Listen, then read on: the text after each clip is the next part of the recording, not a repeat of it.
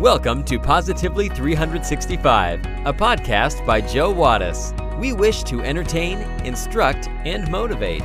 If nothing else, hopefully we can entertain and inspire you to live a more positive life 365 days a year. We hope you enjoy this message. Three dogs walk into a bar.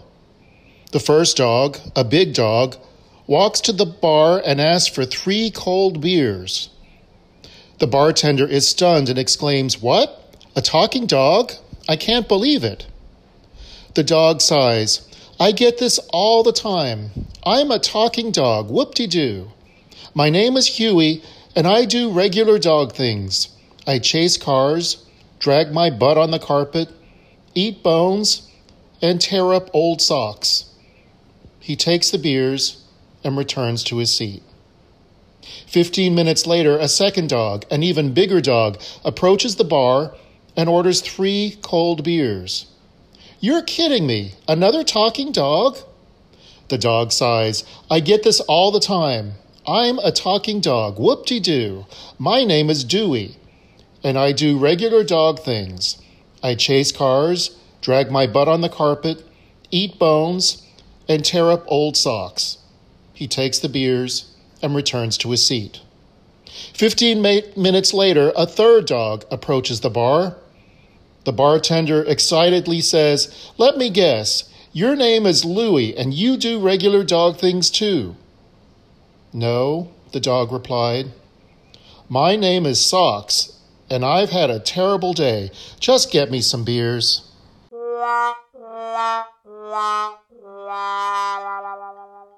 When things get hard, it's easy to get depressed and fall into self-destructive behavior patterns.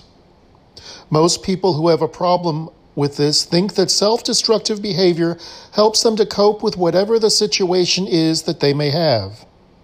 The truth is, that's rarely the truth. Self-destructive behavior is actually just a way to distract yourself from your current situation and the unpleasant feelings associated with it. Even more, self-destructive behavior can make your situation even worse. In this week's episode of Positively 365, we will look at self-destructive behavior. But first, we have our trivia question of the day. Are you ready for it? This week, it's multiple choice, and here it is. How many black keys are found on a traditional piano? 32, 34, 52, 54. We will have the answer when we come back.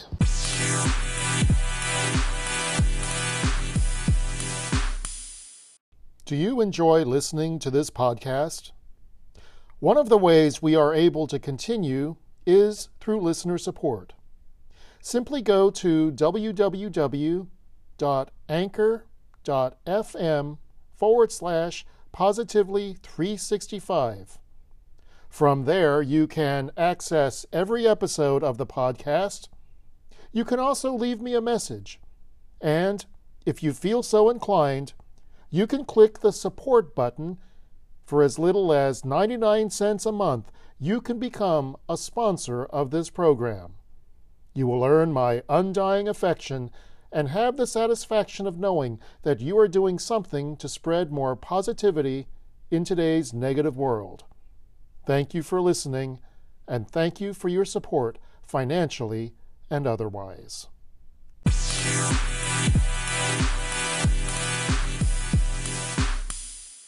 Do you know the answer to this week's trivia question?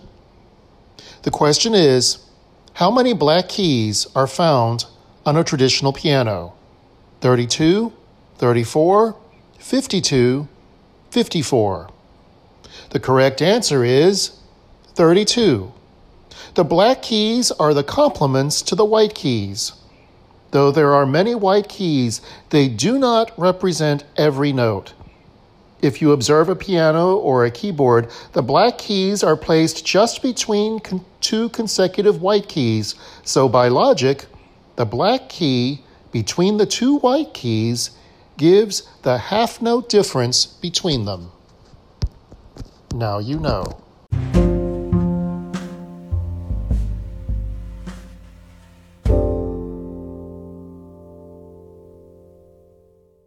Self-destructive behavior. Self-destructive behavior refers to any action that you make even though you know it will have a negative impact on yourself. One common example of this is smoking. A cigarette can feel like a cool glass of water when you're parched, but we all know that they come with plenty of nasty side effects. However, that's only one example of self-destructive behavior that can affect you in plenty of ways. Some of these include negating your mental or physical health, impacting your self-esteem, damaging your personal and work relationships, affecting your work performance. Cutting out this type of behavior entirely from your life can be difficult. And of course, this is easier said than done. In a lot of cases, recognizing this type of negative behavior can be challenging, particularly when it comes to spotting it in ourselves. Why is it difficult to recognize self-destructive behavior patterns? It's very easy to tell someone with a problem that they should just fix it. However, dealing with self-destructive behavior is usually much harder than that. In most cases, the main problem is that we don't want to admit we've fallen into a self-destructive behavior pattern. You may have seen this in yourself or with addicts, many of whom believe that they can kick their habits anytime they want.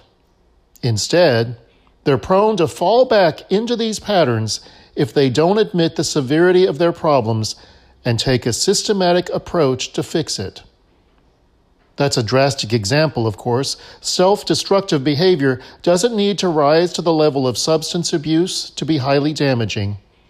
Chronic procrastination, for example, can wreak havoc on your career, and even something as seemingly benign as bad sleeping habits can hugely affect your life.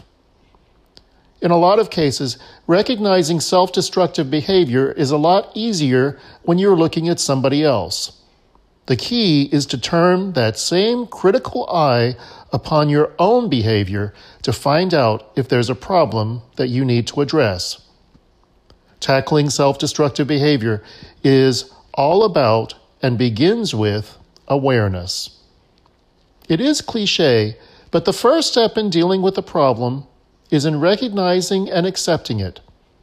With self-destructive behavior, it can be tempting to think you're not doing anything out of the ordinary. However, the longer you let the patterns continue, the harder that it can be to break them. So you want to examine yourself before you fall into too deep a rut. When it comes to recognizing self-destructive behavior, there are 5 patterns that can help you. 1. Constantly making excuses for your shortcomings. 2. A constant lack of energy to engage fully in your day-to-day life. 3. Neglecting your physical or mental health. 4. Sabotaging your work and personal relationships. 5. Refusing to accept help from others. The good news is you are capable of breaking self-destructive behavior patterns. All it takes is a willingness to accept what you're doing wrong, understand why, and make a concerted effort to change that behavior.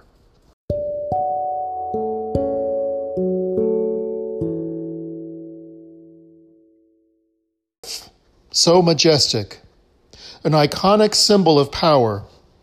These great beasts seem invincible, yet they have a great weakness. The Eskimos have always greatly prized the wolf. Its fur and meat are of great quality, and the beast itself is both majestic and powerful. Killing a wolf was a nearly impossible task without strong weapons, and yet the Eskimos found a way to do it. They did it not by force. In fact, they never even touched the wolves. The wolves would simply kill themselves. An Eskimo would first sharpen a knife. They would then proceed to soak the knife in seal blood and then freeze it. They would then dip it again into the blood and freeze it once more. This covered the knife in layer upon layer of frozen blood. The knife soon resembled a popsicle.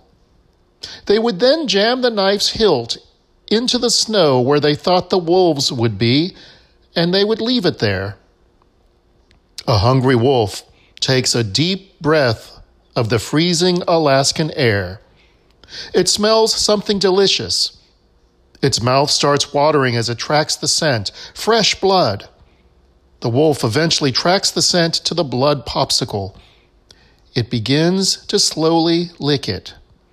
It licks away layer after layer of blood until soon the wolf gets down to just the knife. The wolf licks, then cuts its tongue. But it hardly notices this. The freezing blood easily numbed the tongues of the wolves. The wolf continues to lick at the knife, cutting itself more and more. Pretty soon, the wolf begins to feel weak from the loss of blood.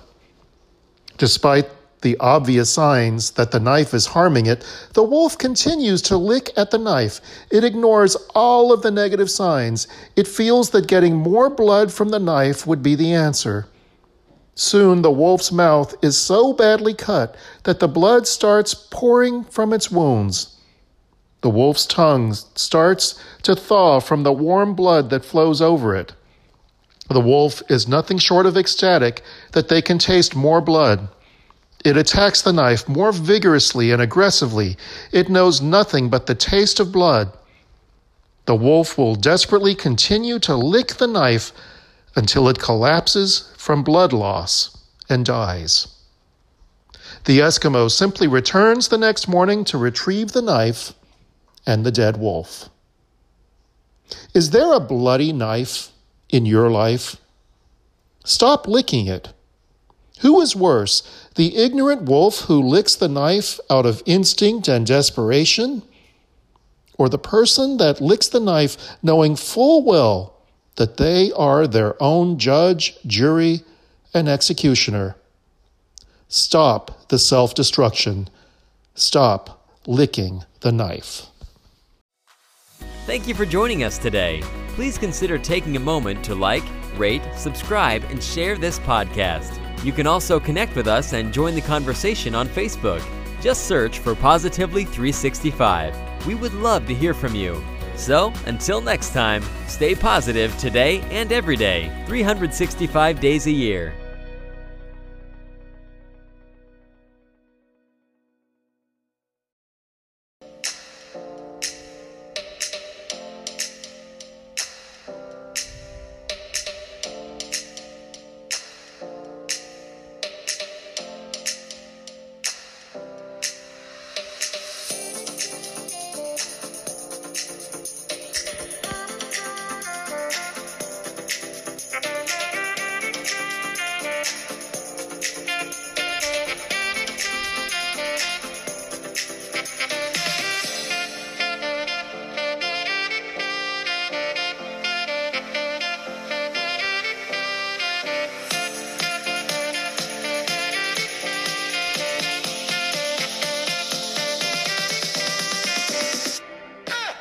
The preceding has been a Canine Wattis production.